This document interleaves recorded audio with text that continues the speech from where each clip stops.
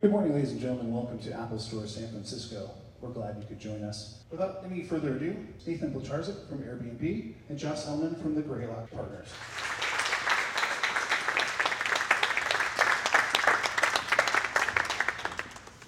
Thank you all for coming today. It's great. We're really lucky to have Nathan Blacharczyk from Airbnb, who's going to really just help us kind of understand the entrepreneurial journey and really kind of the story of sort of how Airbnb started with 3 guys and a couple of empty beds and really became kind of this, large company today. I thought it'd be fun, Nate, if you could start, just kind of help us understand the full scope of sort of where Airbnb is today as a company. Yeah, sure. So the scale is ever growing, but the latest figures are that we have 600,000 properties around the world. The majority of these properties are people renting their primary homes. Sometimes they're renting an extra bedroom. Sometimes they're renting the entire place. Every single night we have over 150,000 guests staying in other people's homes.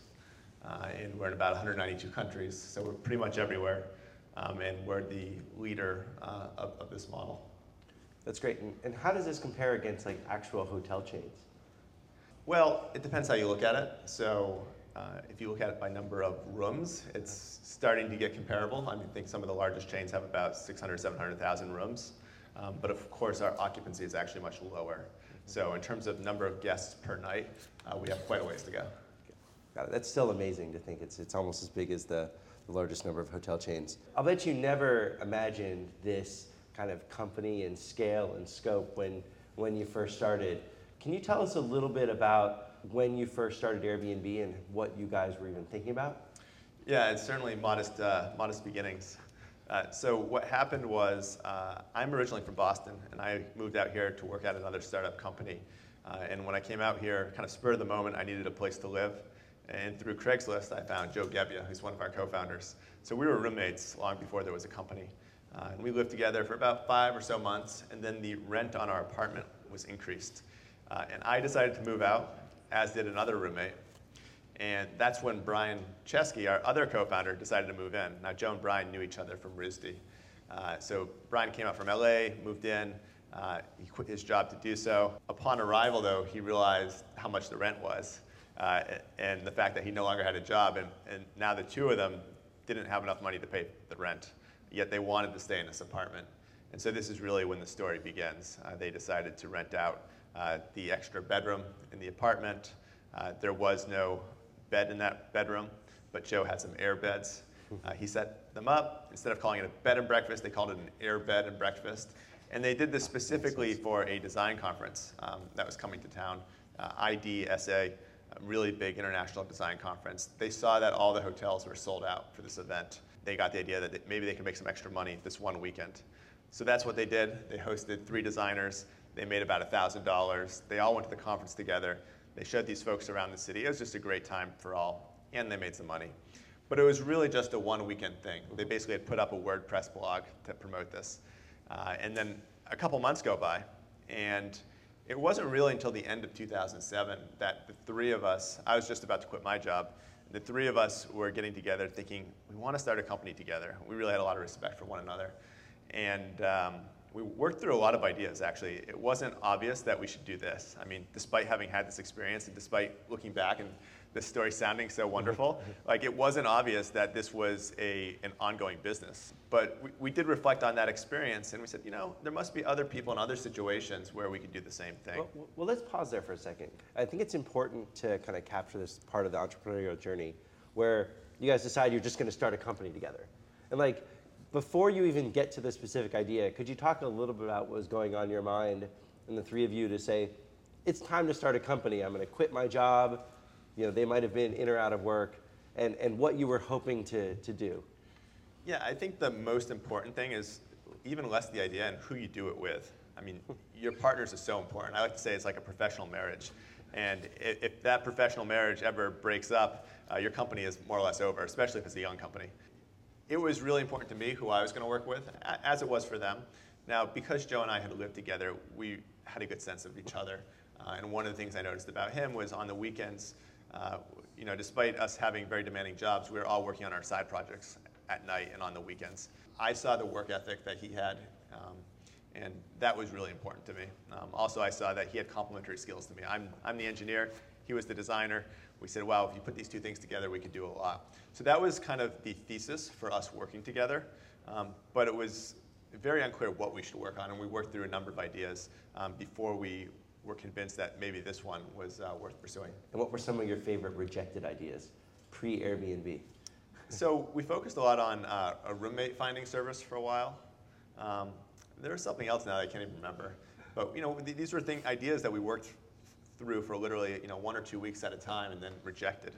As you got to this idea that you'd have this conference and you'd wait, it's actually not that hard to rent out some extra rooms in our thing, kind of how did you start formulating this into a company and sort of a website you were going to go and build? It's funny. So there's three of us, obviously, and Joe and Brian are designers. I'm the engineer. So my role is always to scope things down as the one who actually has to build it. So I remember the original vision for what we wanted to do actually sounds a lot like it is today. Yeah. And I was like, whoa, we're a small team here, and I'm only one person. So we came up with the idea of Air Bed and Breakfast Light, and it was basically something that I could build in 3 weeks.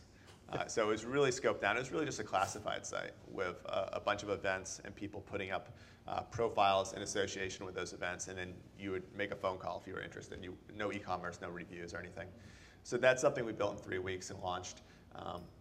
It didn't go that far, really. I mean, we launched it at South by Southwest, but we learned a lot through that experience, and it was from there that our vision expanded. So the original vision that we started out on was basically, let's recreate this thing we just did, but on a repeatable basis. And so it was really extra bedrooms for conferences. And we thought conferences were important to build trust. Like, who would let someone else into their home unless they understood why? We thought the conference was a good excuse why people would recognize that. What it evolved into a few months later, after we struggled after South by Southwest, was why don't we make it just as easy to book someone's home as a hotel? It no longer has to be about events or conferences. I mean, if it is, that's fine. But regardless of your reason, if you're going to London, you can now search, find something, and book it. And book it means pay through the website and get a confirmed itinerary. That was our new, bigger vision after a few months in. But it's not necessarily where we started. As you were sort of evolving that vision, how did you go out and sort of really create the supply and even the demand, right? Because to build a marketplace is a very hard matching of supply and demand. And so what kinds of things were you trying to do in order to build those up? So this new vision that we had to basically replicate the booking process for a hotel, but for people's homes, that was a bigger vision. It was more work. At this time, it took 3 months to build, and we basically started over to do that. So that was our first real launch, I would say, and that's what you see today is the evolution of that. So we launched it in August of 2008. We launched it at the Democratic National Convention. Again, a big event where we knew there was going to be a shortage of housing and a demand for alternatives. We launched a couple weeks before the event. We were actually able to get 800 properties onto our site. Oh, wow. There turns out were a lot of locals who are looking to get out of town. They recognized that this was an opportunity to make some extra money. So we didn't have to convince people of this idea. People were already thinking, how do I cash in on this? So we basically rode this wave that was happening. We didn't try to create the wave, which I think is actually a really important thing when you're starting. So you had this great wave. You went into the Democratic National Convention that was in Denver, is that right? That's right, yeah. Kind of what happens next? Because you kind of have this big bang. You've launched, you're live, you're 3 months of hard work, you're finally getting to see it. Now what? Right, there's a big bang and then there's silence. It was a very successful launch in the sense that we got 800 properties. Actually, I'd say a couple hundred people stayed using the product, so we made a little bit of money. We were on the news, CNN International, doing a video interview explaining what our company was about. I mean, it's really exciting way to launch your company. But a week later, we were no longer relevant to anybody. And that begins a period of about 3 or 4 months that despite really working hard on the product, none of our numbers were increasing. It didn't seem to matter. And it was a very discouraging time, to be honest. Yeah. And this lasted until about January 2009 when we entered Y Combinator. How did you balance the work? Because I'm sure that all of you were working very, very hard during all these periods. Oh, certainly. I mean, there was plenty to do. So by no means was it just me building stuff. We've had a beautifully designed site from the beginning, and that's because 2 of the 3 founders are designers.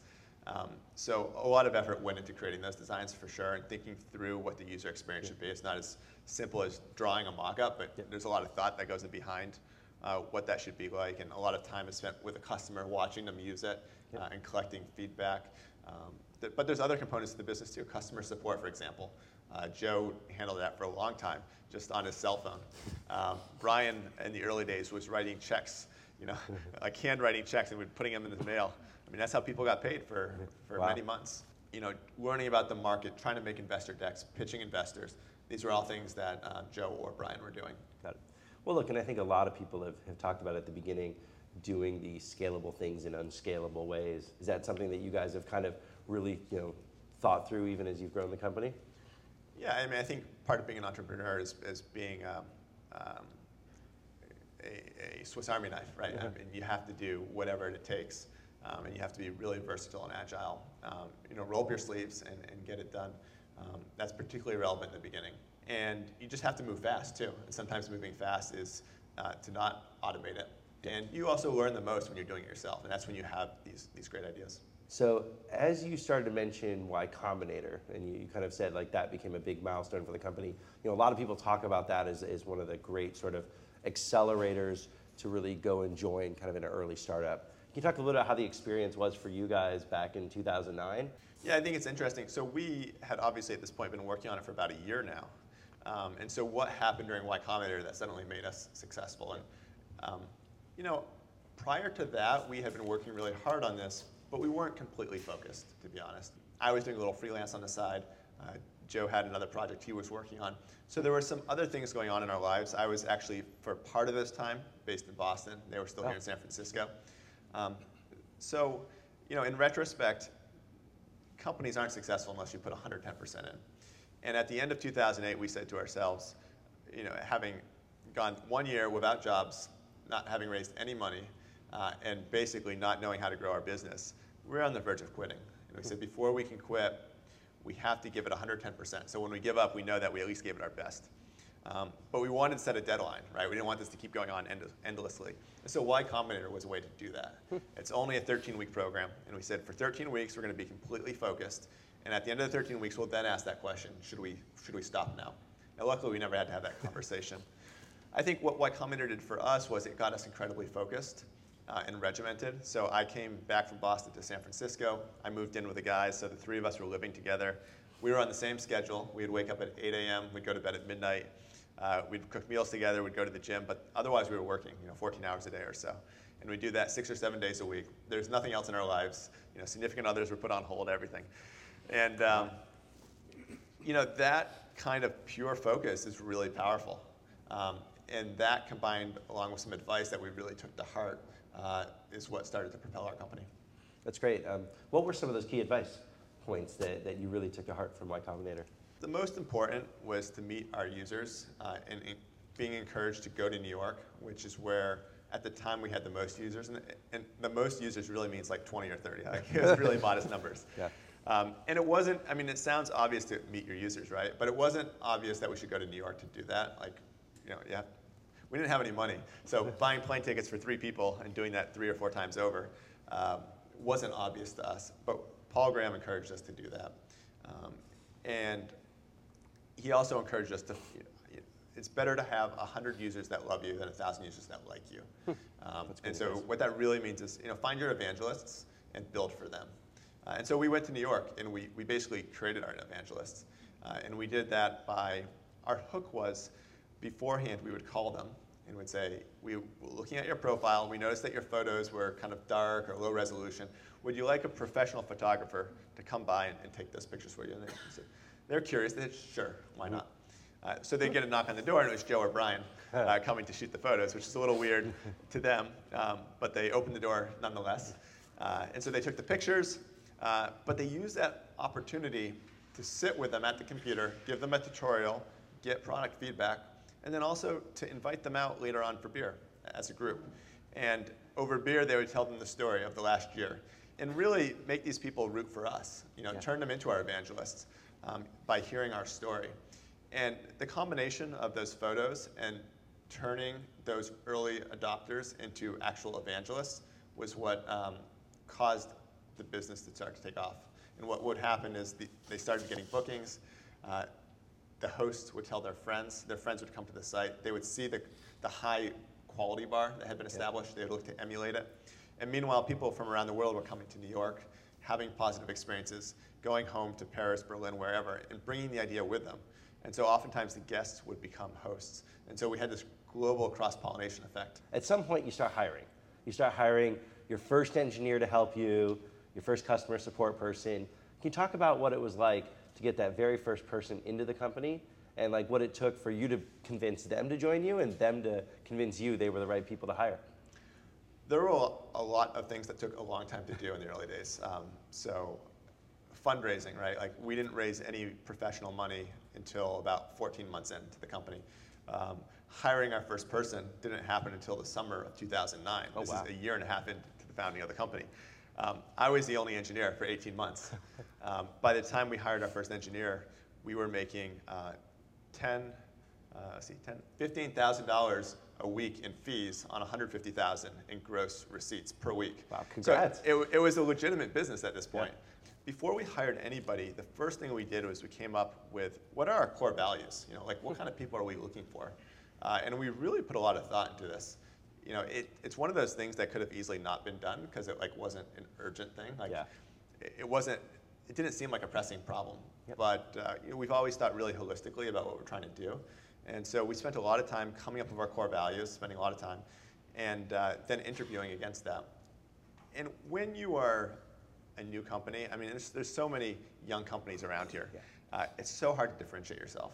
So actually, you know, it takes many months to find someone who's willing and a good fit. We ended up hiring our first engineer out of the Y Combinator network, which ended up really, really well. Trying to get hired as one of those first engineers at a company like Airbnb or first employees is a great thing. So what advice would you give to them to think about how to find that company and, you know, ask some of those key questions to kind of choose?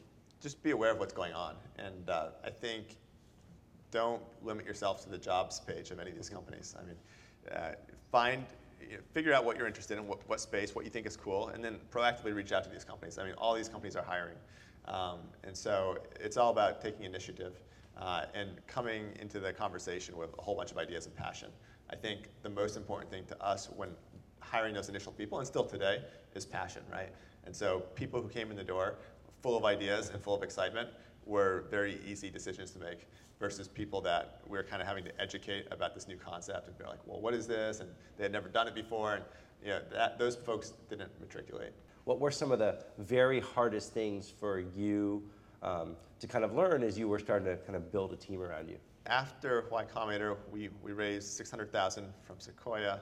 This was around March 2009, and really ever since then, it's been us trying to catch up with the growth. Like, you know, we're really lucky that there's strong network effects, and we had a lot of momentum.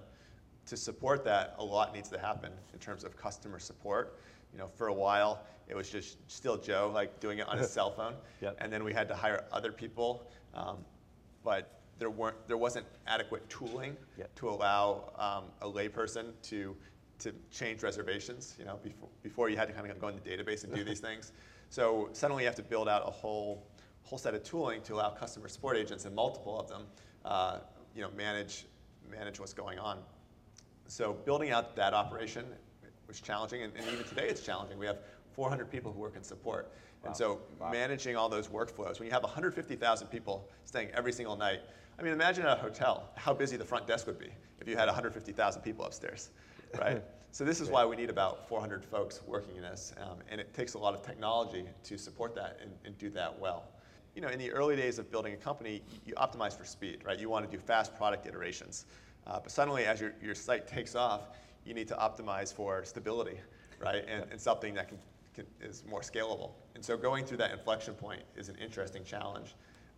Yeah, I think we did it relatively well, although because I was kind of the one-man band early on, I could only build things out so much. Yeah. But when I did it in a very modular way, so that as we hired people, we could take certain aspects of the product, cleanly break it out, and then rebuild it in a more scalable way. So, you know, I think just trying to keep things orderly is really important. But just know that it's chaos when you're going through hypergrowth.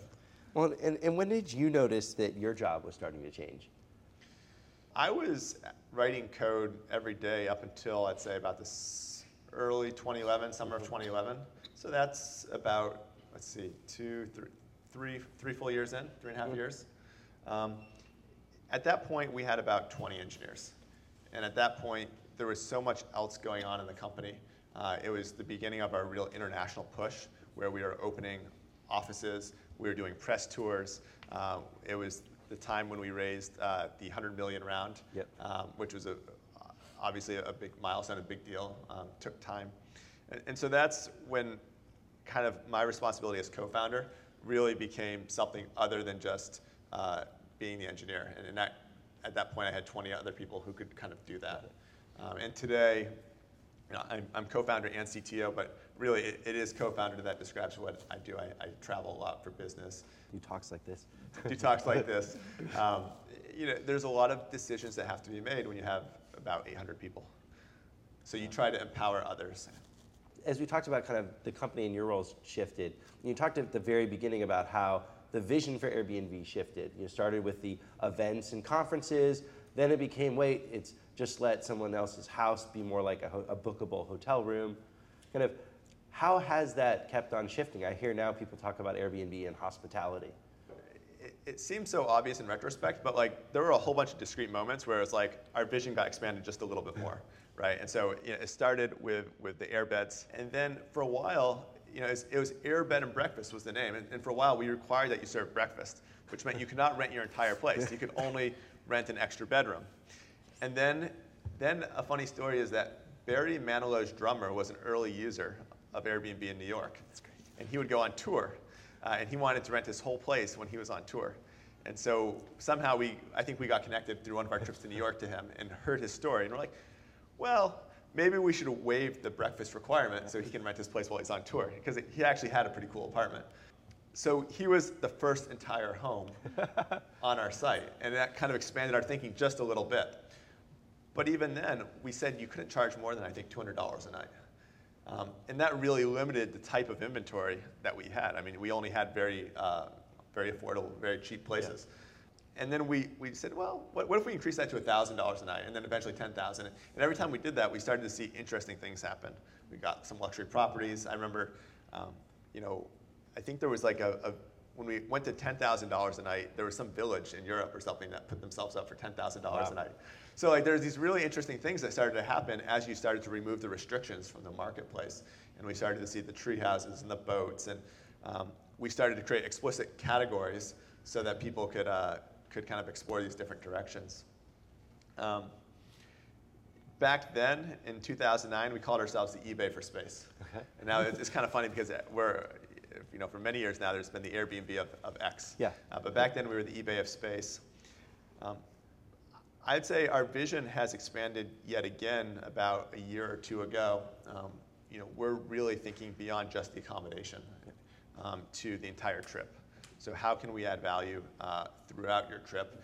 We think we're in a good position to do so because we're so connected to our guests from the discovery process through the booking to seeing the review at the end, that if we can collect information from them, maintain that repository, and then give it to other guests, or if we can tap our host community, we just think there's a lot that we could crowdsource and deliver up, particularly through mobile.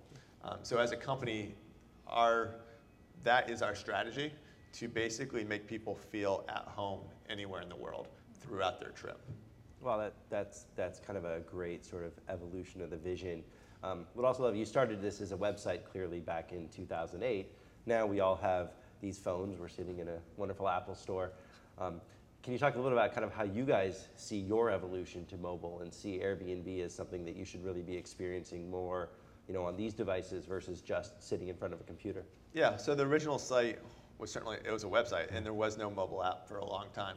And so we had to make that shift. And frankly, it's a hard one because, in terms of engineering, it requires engineers with special training, and they're in high demand.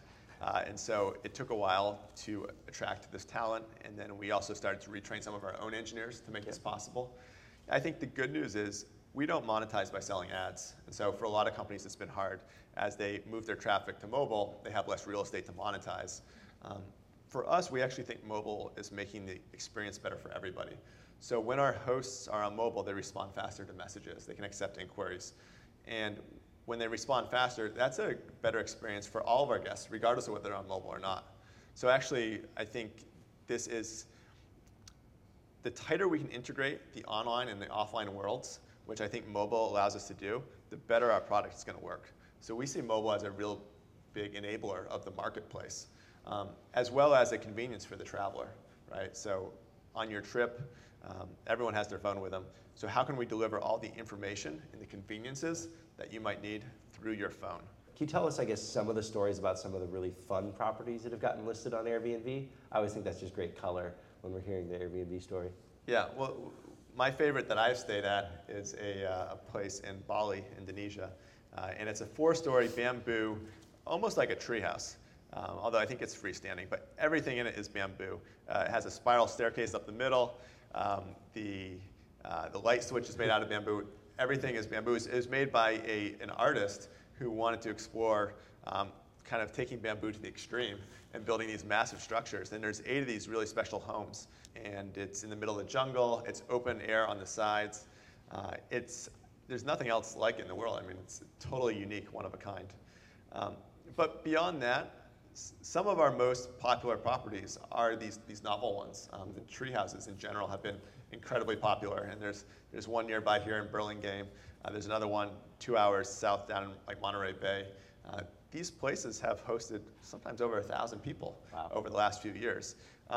And it just really, I think, captures people's imaginations. Like, I never considered this a possibility in my life. So people, they want to try it, even if only for a night.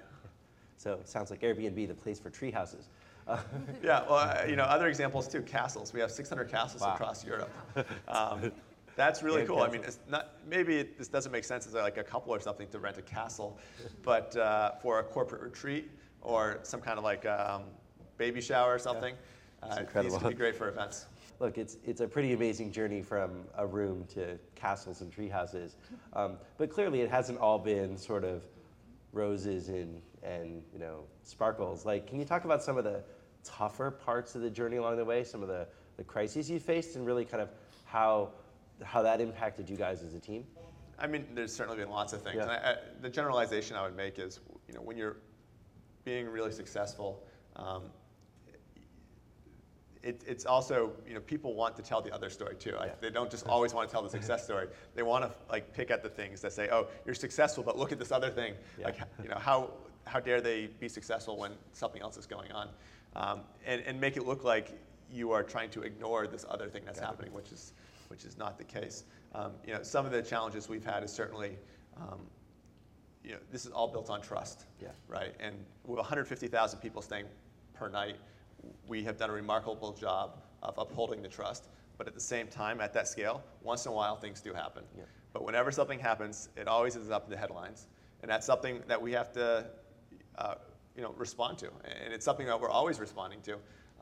But it becomes a little bit of a kind of a crisis, right? That you have to manage and respond to in a public way, as well as some of the regulatory challenges that are very well known here in San Francisco. But this is something that we're in 40,000 different cities, so we're having conversations in dozens of cities simultaneously, trying to make progress on an issue in an environment where progress takes place over the span of years. It's not like a startup where you're iterating every week and coming out with new ideas and making progress. It's politics moves slowly, and that has been challenging to navigate.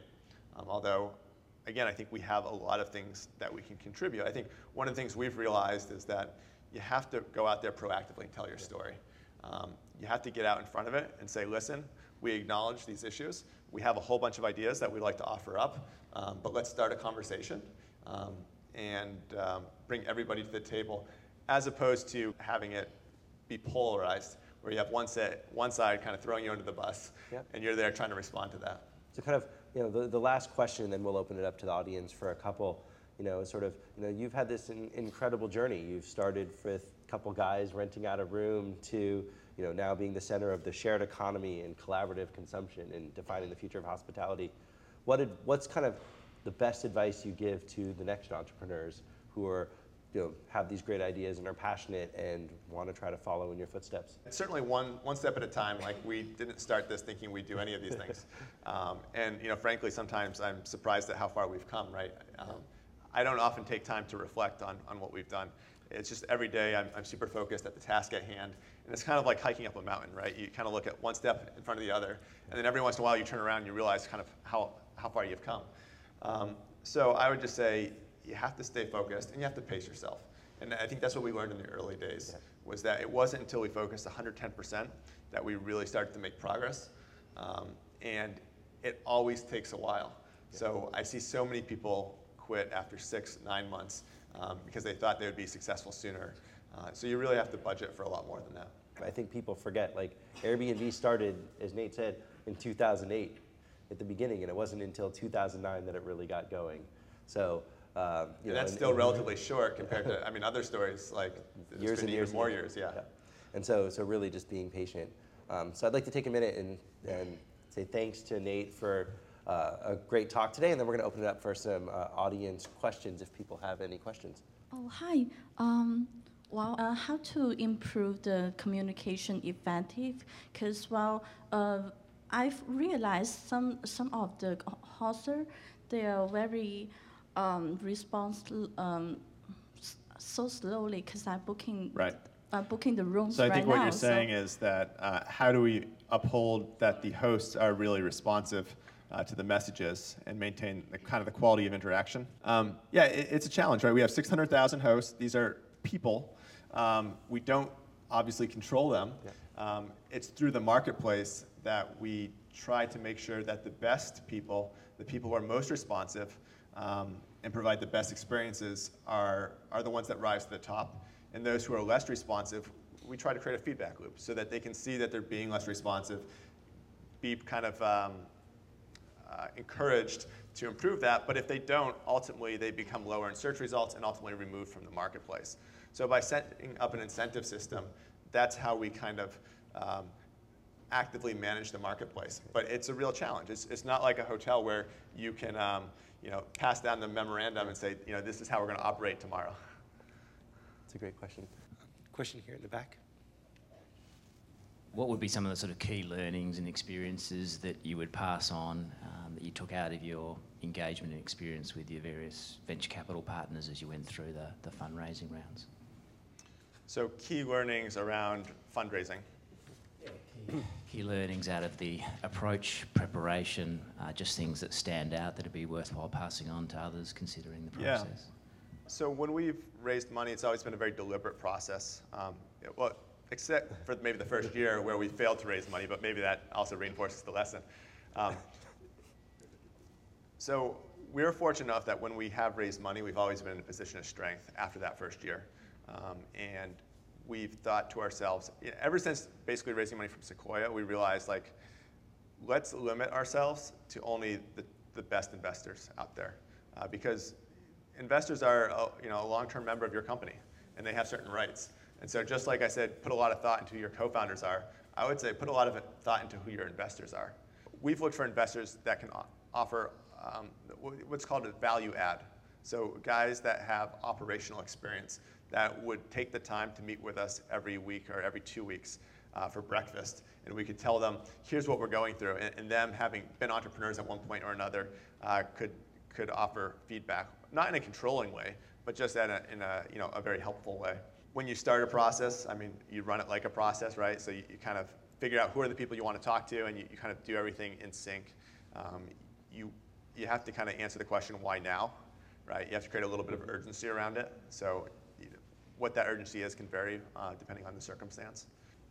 All the stuff that you read in the business books, you have to have a big vision. It has to be a big market. There's this funny story. In the early days in 2008, we pitched an investor, and there was a slide on the business model, and it said we were going to make $200 million in the first 3 years.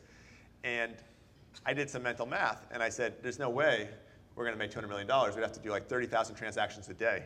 bookings. I'm like, there's no way that's realistic in 3 years. So I said, why don't we make the 200 million 20 million? That will at least be realistic, and that they won't think we're crazy. And so the next day when he showed the slide, Brian had changed it to 2 billion. And I said, Brian, why did you do that? And he had talked to one of our advisors. He said that investors don't want M's, they want B's, baby. You know what? And that's true. Investors want big markets. They want the billion-dollar opportunity. Unfortunately, we hadn't painted the picture of how we were going to get to that billion-dollar opportunity. But I still think it's a good lesson. Well, look, this has been a great talk tonight. As proud investors in Airbnb, I can only say, like, I'd echo a lot of what Nate said. Having a really big vision, having the focus to just take it step by step and be incredibly deliberate about it, being deliberate about everything you do, whether it's customer service or fundraising or hiring. So I think now is a great time to give a big round of applause and thank you to Nate for such a great talk today. Thanks for coming this morning.